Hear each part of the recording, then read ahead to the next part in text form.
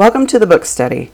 I'm your host and instructional coach, Erica Warren, and I'm excited to learn together as we dissect some hot topics in education.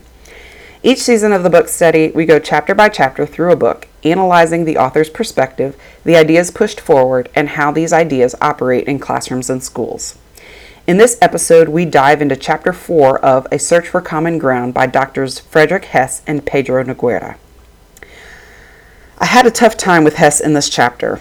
Although he made some reasonable points, I find much of his premises to be rooted in unchecked personal privilege and bad faith arguments. I'll start with this excerpt from his first letter. He says, "I fear that NCLB also fueled a fixation on the short-term movement of reading and math scores with unfortunate consequences for both equity and excellence." I agree with him here. But then he goes on to argue that this is the reason school choice is appealing. He says, "I think a big part of school choice's appeal is its ability to empower marginalized families whose children lack access to good schools." Here's where it falls apart for me. Access to good schools does not change solely because parents now get a choice to send their kids elsewhere, because access, especially for those in marginalized communities, is also rooted in geography. And the logistics of driving my kid across town to the better school when I don't have a car and I have to be at work just don't add up. Hess's argument for school choice is clearly rooted in a misunderstanding of the obstacles that plague the most impacted communities. School choice is great for marginalized people like me, who quite frankly have job flexibility and a car or someone who can reliably transport my kids to and from school. It does little for the families that don't have access to these things. And what of the fact that school zones are drawn by school boards, who, instead of zoning for equitable access, create zones that appease some vocal parents at the expense of others? What of the fact that the worst off schools are in the worst off neighborhoods? Take it a step further. The argument he makes on school funding later does not address these factors. No.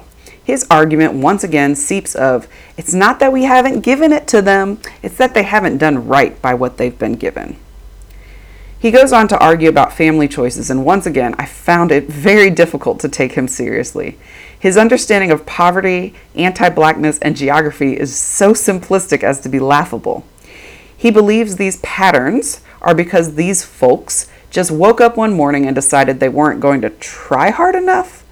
Additionally, his premise on black marriage is flawed. The CDC released a report several years ago providing evidence that black fathers are more involved in their children's lives than any other race. Does marriage matter if daddy doesn't actually participate in child rearing? Here's why these reductionist, bad faith arguments bother me so much. They ignore the historical context and allow for the types of deficit thinking that allows for the achievement gap to be a persistent problem. I work with a special educator who tells me every year how much her students can't read, and she reads everything to them. Observation after observation, I ask her when the kids will read the text, and she tells me over and over that they can't do it. The question I finally asked her was this: if they never read on anything on their own, how will they go from can't to can? I find discussions on the achievement gap to be wholly problematic. We define achievement on very narrow, culturally destructive ways and then point to the gap in achievement and blame the parents, as Hess does here, and the kids themselves. I like Ladson Billings' framing of it as an opportunity gap better, but even that leans too heavily on this narrow definition of success. I acknowledge that having this data supports the advocacy work that I do, but also find this data and this argument still holds whiteness, capitalism, and individuality in gross esteem. Near the end of the chapter, Nogueira notes that race and poverty are not obstacles in achievement in Canada as they are in the United States. While I'm not certain of the extent to which this is true, I am aware of Indigenous groups in Canada that fight for educational equity, so I don't think this is as true as perhaps Nogueira is suggesting here, but this should be the goal. One's economic and racial background should not be predictive of academic outcomes, which means schools aren't adding much value as they stand. This is what the achievement gap should really focus on, not end-of-year test scores, but the predictability of race and poverty on those scores. When we start looking at the data not as judgment of teachers and students, but as a resource to tell us how much value schools are adding, then we will start to have some different conversations and I think start to see some real progress. That's all for today. Next week we will dive into Chapter 5 on testing and accountability, and I'll have much to say on that for sure. In the meantime, I'd love to hear your thoughts. Join the online Twitter conversation at #TheBookStudy.